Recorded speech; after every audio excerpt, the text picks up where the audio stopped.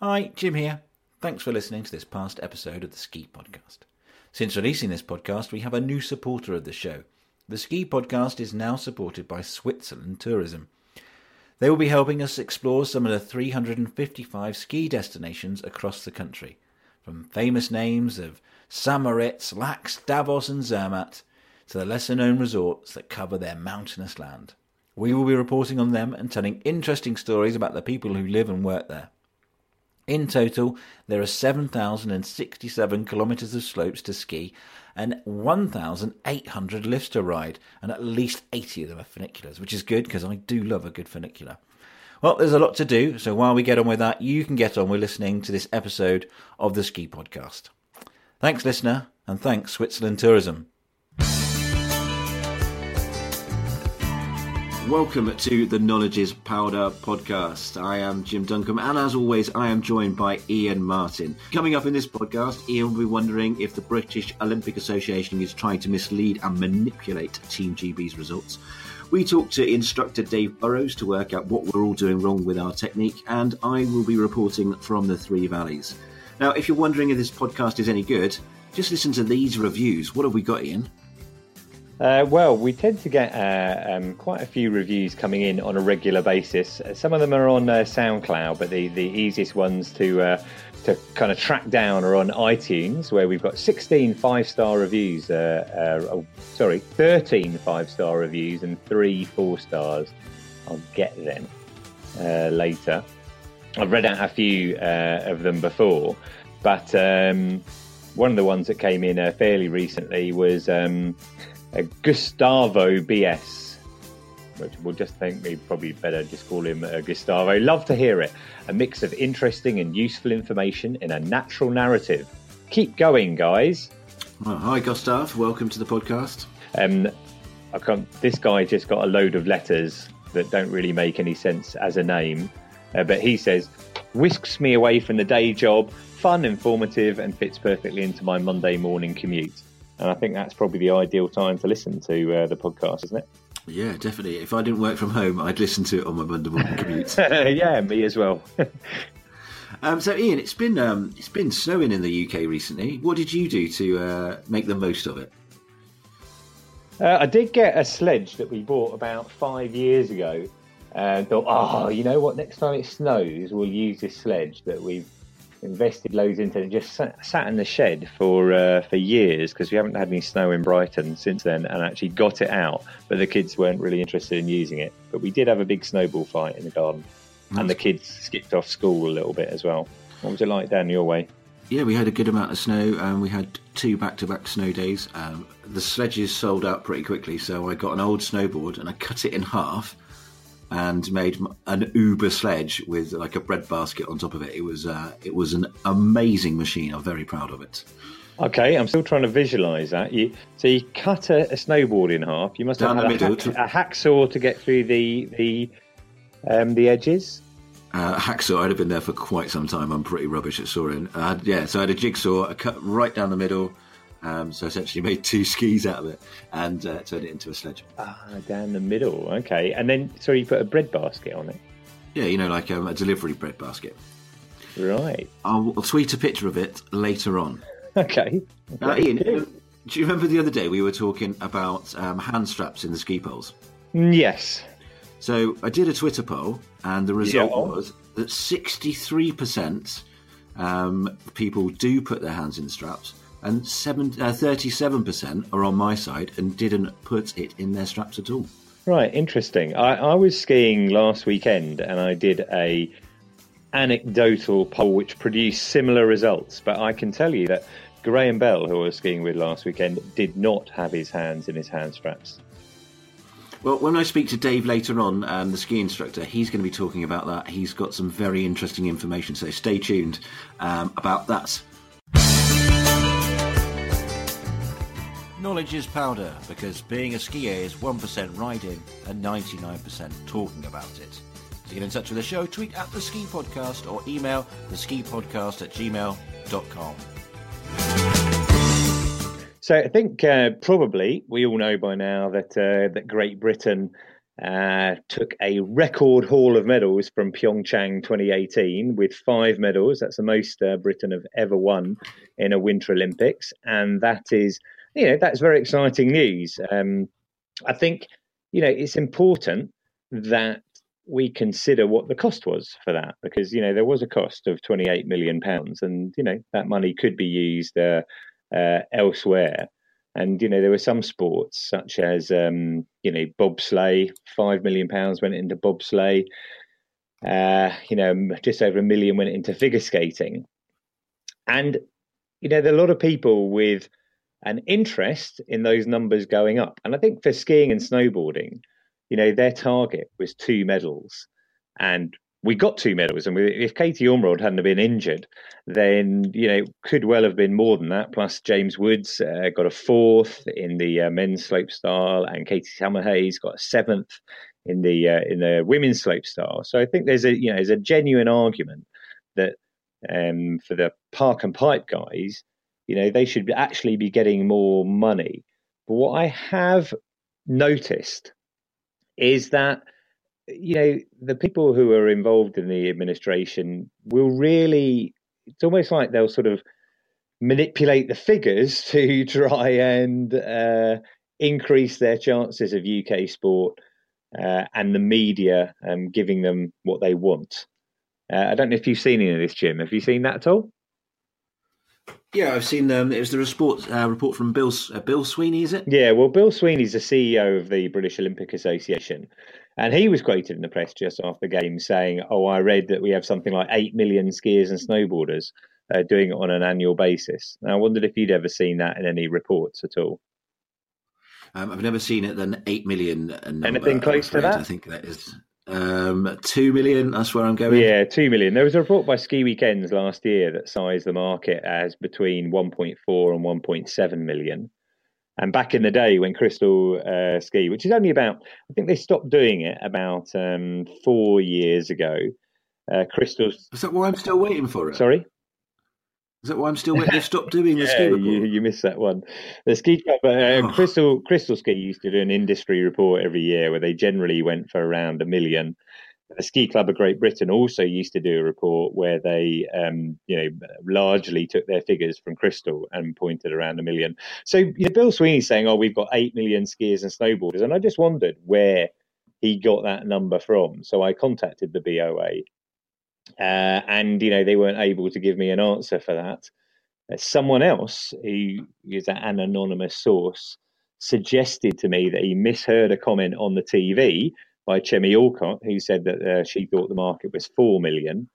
But, maybe Bill Sweeney's just making a mistake there. But, maybe he's just coming up with some numbers that suit him. And I guess, UK Sport will look at it properly. But, their primary goal, UK Sport, with funding is they fund sports that are likely to win medals. And then secondly, they're interested in increased participation. So suggesting that there are 8 times or between 4 and 8 times as many people taking part in skiing is going to be a factor there. And then also it would be an excellent result. It's in my interest. The more people who go skiing, the better. I mean, I work in marketing in the ski industry, and the more people who go skiing, the happier the tour operators and the people who sell retail, etc. are. I want more people to go skiing, but equally, I think we need to kind of represent things accurately. And, Dan Hunt, who's in charge of British Ski and Snowboard, he's a performance director, he's done a fantastic job. They've done so well. I mentioned, 2 medals, a 4th, a 7th, and that's excluding Katie Ormerod. But they're all park and pipe guys. And in fact, all of the funding, all of the 5 million that they got went into park and pipe. So Dave Riding, Laurie Taylor, and the others, they didn't get any official funding. But he mentioned that in Pyeongchang, he was quoted as saying we had a top 5 and 2 top 10s. Now, I get what he's trying to do there. He's trying to kind of, make it clear that there's medal potential, because that's where the money goes, medal potential. And if you think you've got, a top 5 and 2 top 10s, then you've got medal potential there. But that top 5 that he's talking about, do you remember any British skiers getting top 5 in alpine events? I can't seem to think of a single one again. Can you remember where Dave ninth. Riding I know he came in came his race? Yeah, he came 9th because 8th was the best ever by Martin Bell. But what happened was we had a team slalom event, and Great Britain actually managed to beat the US in the first round, so we qualified for the quarterfinals, and we were knocked out in the quarterfinals. So by his rationale, we were therefore equal 5th by getting knocked out in the quarterfinals. So that's our top 5. And then it says 2 other top 10s. Well, one was Dave Riding, and actually contacted Team BSS, British Ski and Snowboard, and they explained it by saying, well, the 5th place was Team GB coming equal 5th, and the 2 top 10s were Dave Riding being 9th and the equal 5th. So I don't know if that makes sense, but you can have a look at my blog post on the Skipedia. Essentially, it just feels like, it's just misrepresenting the facts, and it's just. I think they're missing a tricky. And how many people's in this team slalom? Well, they could have had another 4 top 10 finishes there. Right, so you mean, yeah. Okay, yeah, that could work. So, I definitely think that the skiers and snowboarders should be getting more money, and people like bobsleigh, we should do what Norway do and just not spend any money on bobsleigh. Norway came top of the medals table, but they don't spend any money on bobsleigh or skeleton because it's so expensive. Obviously, we should spend on skeleton. I'm kind of agree with you, but I think for a different reason that we should look at it at initial participation rate. So, there's 2 million people participate in skiing and snowboarding. And we spent 5 million on it, which makes it £2.50 per person, who might like that.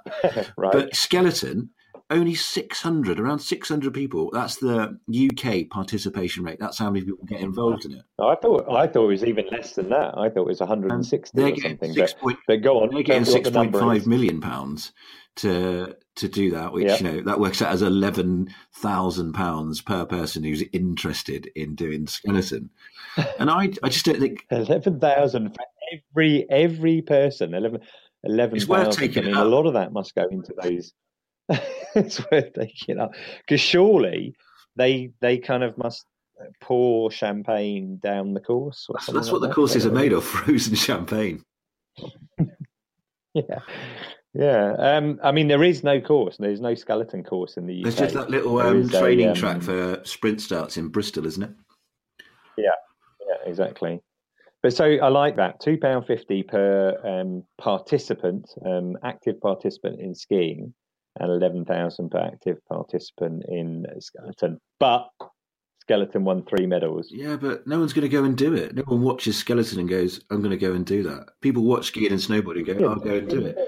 So if the goal is to get people to participate, those medals. Yeah, but, you can make a good movie for £6.5 million. I enjoy watching that. You could. I mean, you could do many things. You could actually, invest in local sports facilities that people could use on a regular basis. Or employ, 20 Bill Sweeneys a year. It's 279,000. Is that what it is? 20 Bill Sweeneys. Just guessing. Money, I haven't done the math on that. It just popped into my head. Yeah. There's a school that I run past, and they're currently digging up a couple of their football pitches. And, I don't know what they're going to build on there. Maybe they're going to build more school buildings or something like that. Maybe they're going to convert them to residential. But the fact is that they're digging them up and, they're not going to be able to play sport on them anymore. The money could go towards things like that. So I'm not saying that there's not a value, but I think you've always got to look at what you could do with that money instead. And it needs to be a fair argument with the facts.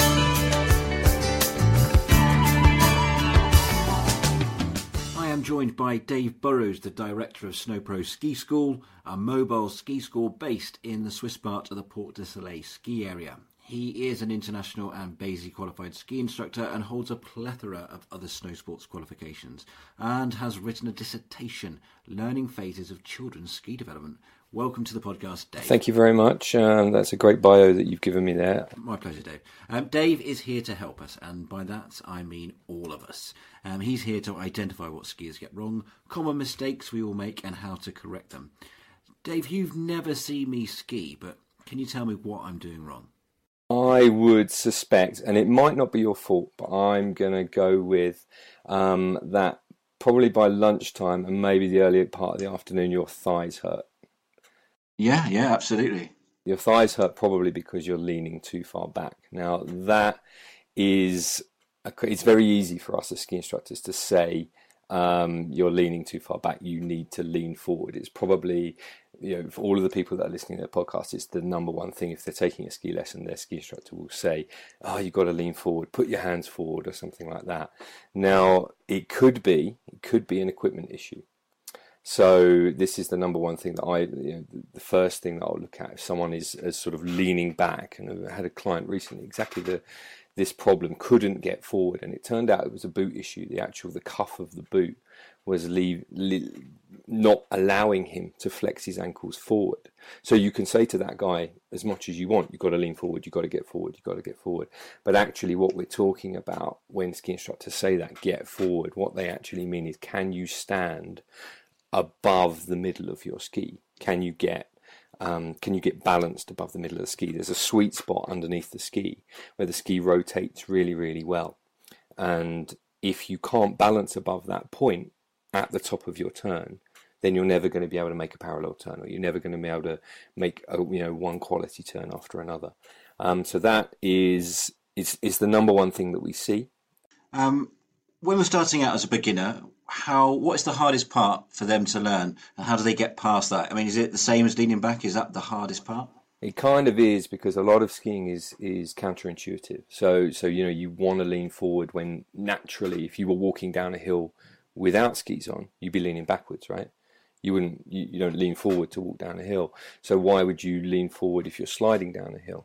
So a lot of skiing is backwards. You lean out when you're supposed to lean in, or when your body is telling you to lean into the mountain. We actually want you to lean out to balance towards the outside. So a lot of that initial stuff with beginners is getting them used to kind of how everything is a little bit backwards, and the fear, actually, especially with adult beginners, is this sort of fear of sliding away, sliding out of control, and sliding off down the hill.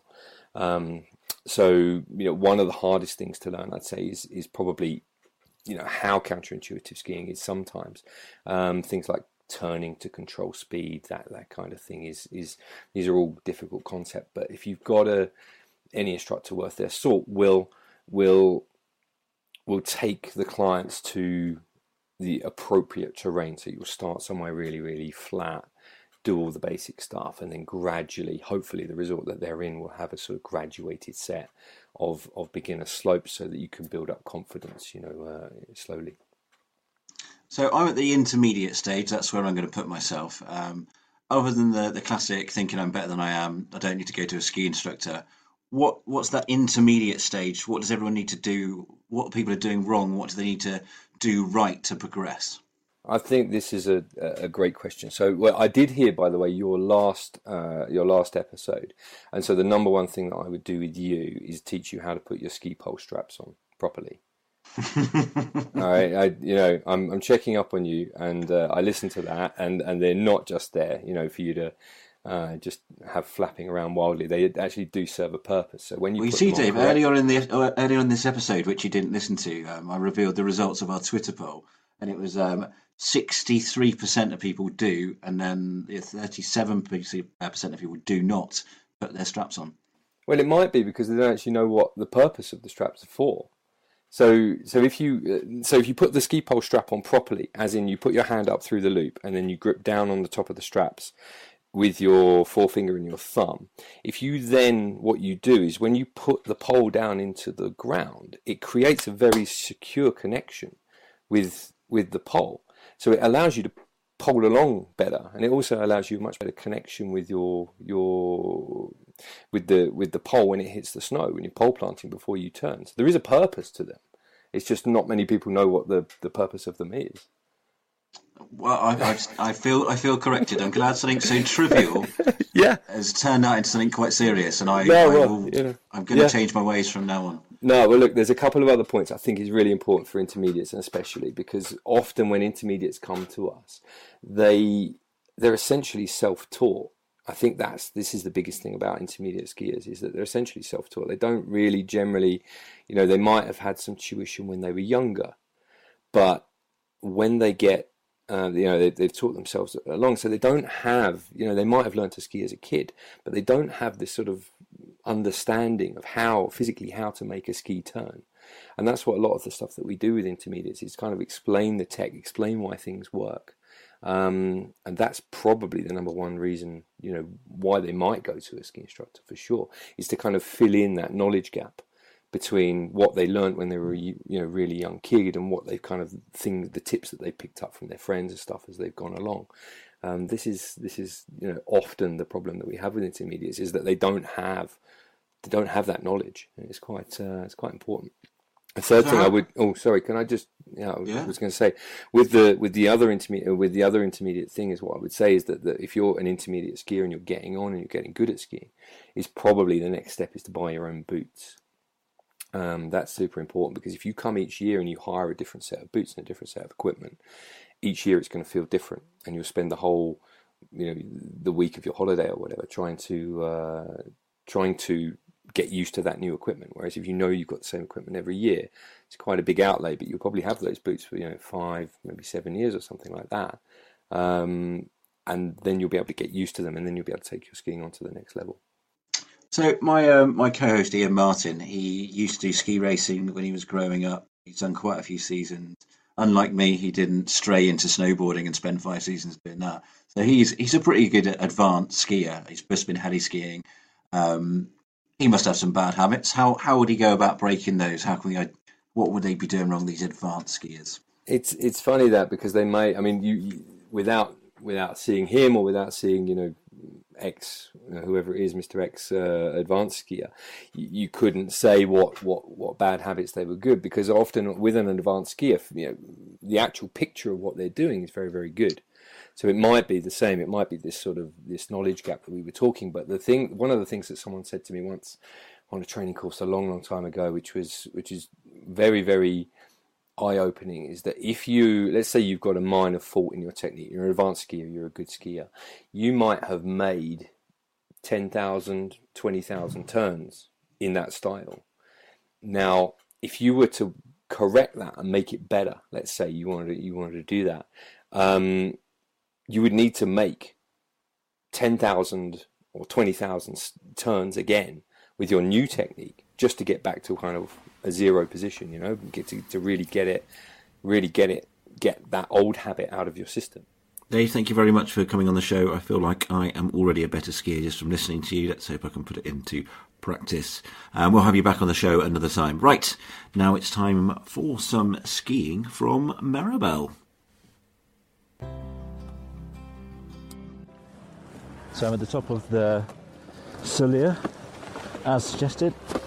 I've got up as early as possible, not quite first lifts, to go down the Coombe-Sullier into Courchevel.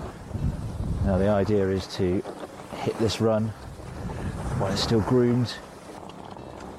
I'm just at the top of the run, and as always the entrance, the 2 drop-ins, are always a little bit difficult to go down, so I'll take it easy. There always tends to be a few people in the way. I think I'm ready. Big, wide, carving turns. I'm just under the cool white way to start the day. That is the sound of me skiing. More of that will be coming later. To find out what I'm doing is me on a chairlift. I am in Maribel. I come to the heart of the Three Valleys to discover exactly why people love it so much. The Three Valleys is the home of 3 of the most recognisable ski resorts in the world: Courchevel, Maribel and Val Thorens. It is in fact comprised of 8 linked ski resorts that make it the biggest area in the world, with around 600 kilometres of piste. But you knew that already. A 6-day lift pass will set you back £235, but when you consider how much skiing you get for your money, it's very good value. Oh, what a way to start the morning. Absolutely superb. Now, I've visited the Three Valleys most years since 2001, and like Ian, I did a few seasons there as well. But this time I wanted my trip to be a bit different. I wanted to make sure I was getting the most out of the Three Valleys. So I started to ask people, what should I do to get the best Three Valleys experience? To my surprise, I got the same response time and time again. Go skiing, they said. Sure, I got a few restaurant and après ski recommendations, but when you start to ask people about the skiing, literally everyone has something to say about it. Oh, the Crew. Jerusalem or Crew, yeah. Crew. It's always been Crew, and then this year probably Jerusalem, because they've changed it to the blue and it's all winding. It's got loads of like rollers you can pop off. Down into Maribel, probably Lappan. To be fair, top of Salir to the bottom of Golf is the longest run you can do, and it's awesome.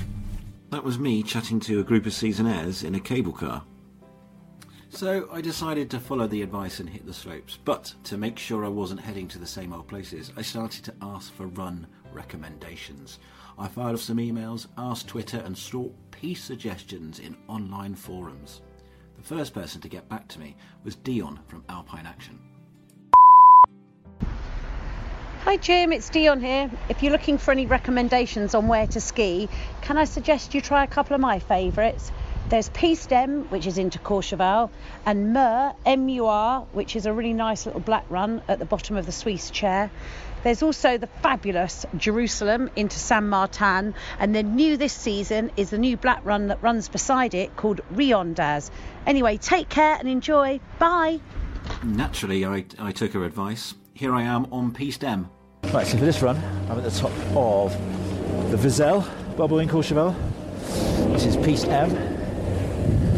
Starts off in a little red, quite narrow, but there's not many people on it.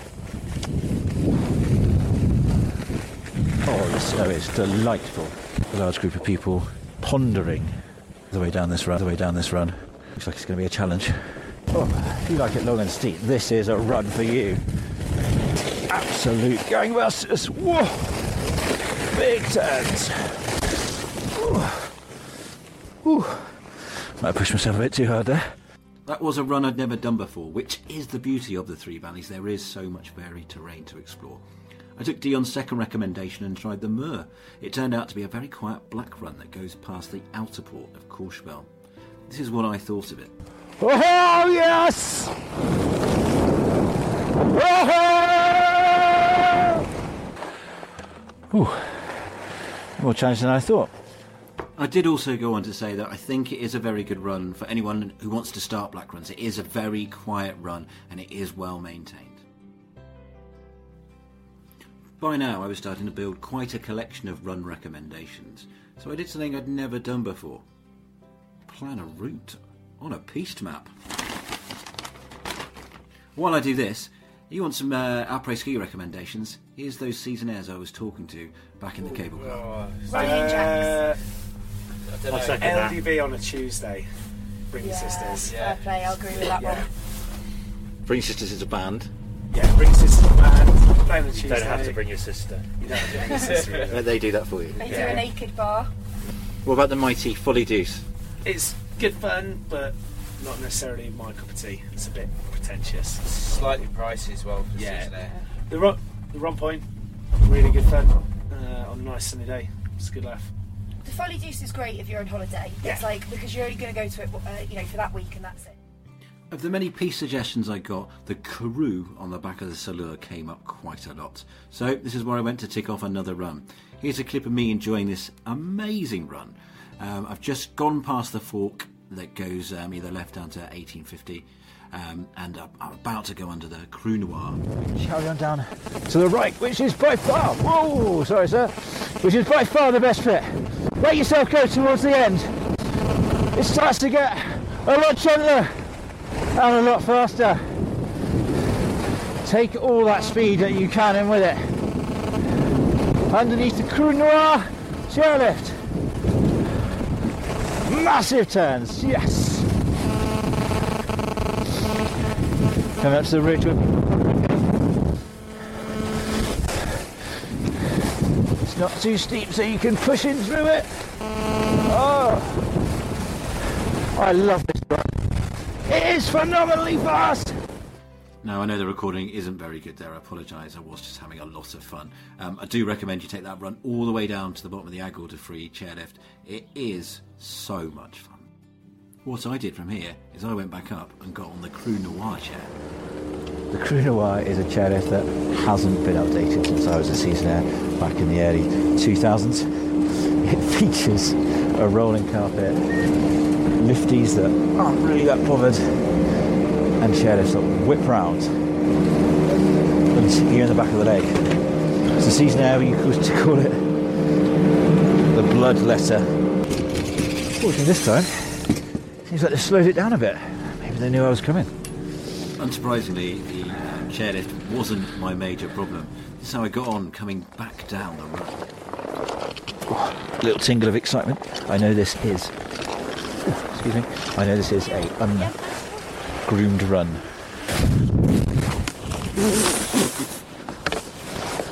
Already down. Snow in my mouth. Tastes good. Let's focus.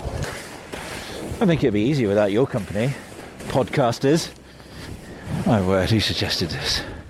Well, I can tell you now that the person that did recommend that was Jason Kavanagh on Twitter. But, blame the skier, not the piste.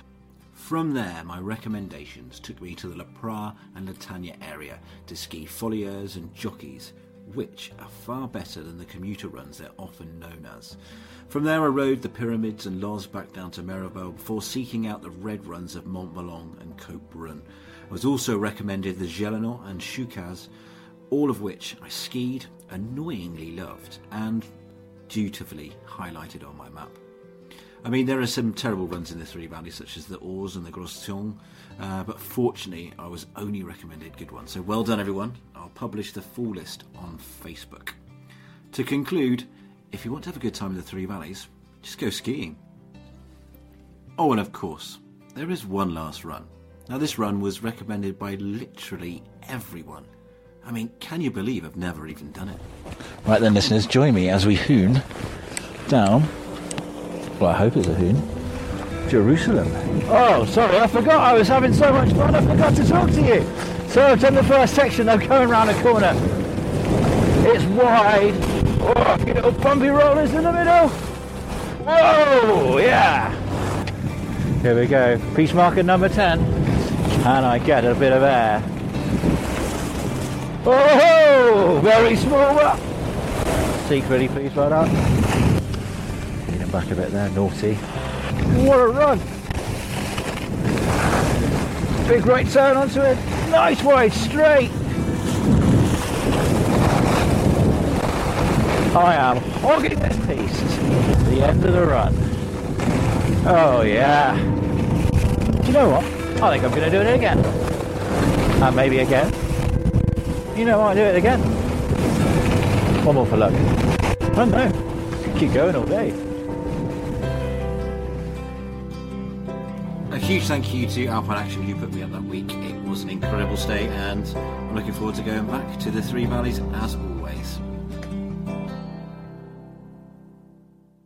So that was my report on the Three Valleys. I had a great time. Ian, what was your favourite run in the Three Valleys? Do you have one? I know you go there quite a lot. I do go there a bit, and I did 4 seasons there, 3 in Meribel and 1 in Courchevel. So I guess there were a lot. I quite like hooning it down from like Cellier all the way down to 1850 or possibly 1300 if you really want to kind of test it. But yeah, I quite like that. Cellier down to 1850 in one go. It's a cracking run. Well, that is all we have time for. Tune in next time when we will be discussing the values of indoor ski training. Thanks for listening. Thanks for joining me, Ian. Take care. And don't forget, if you enjoy the podcast, don't forget to subscribe or share us, like us, send an email to your mate and tell him to tune in. Thanks very much.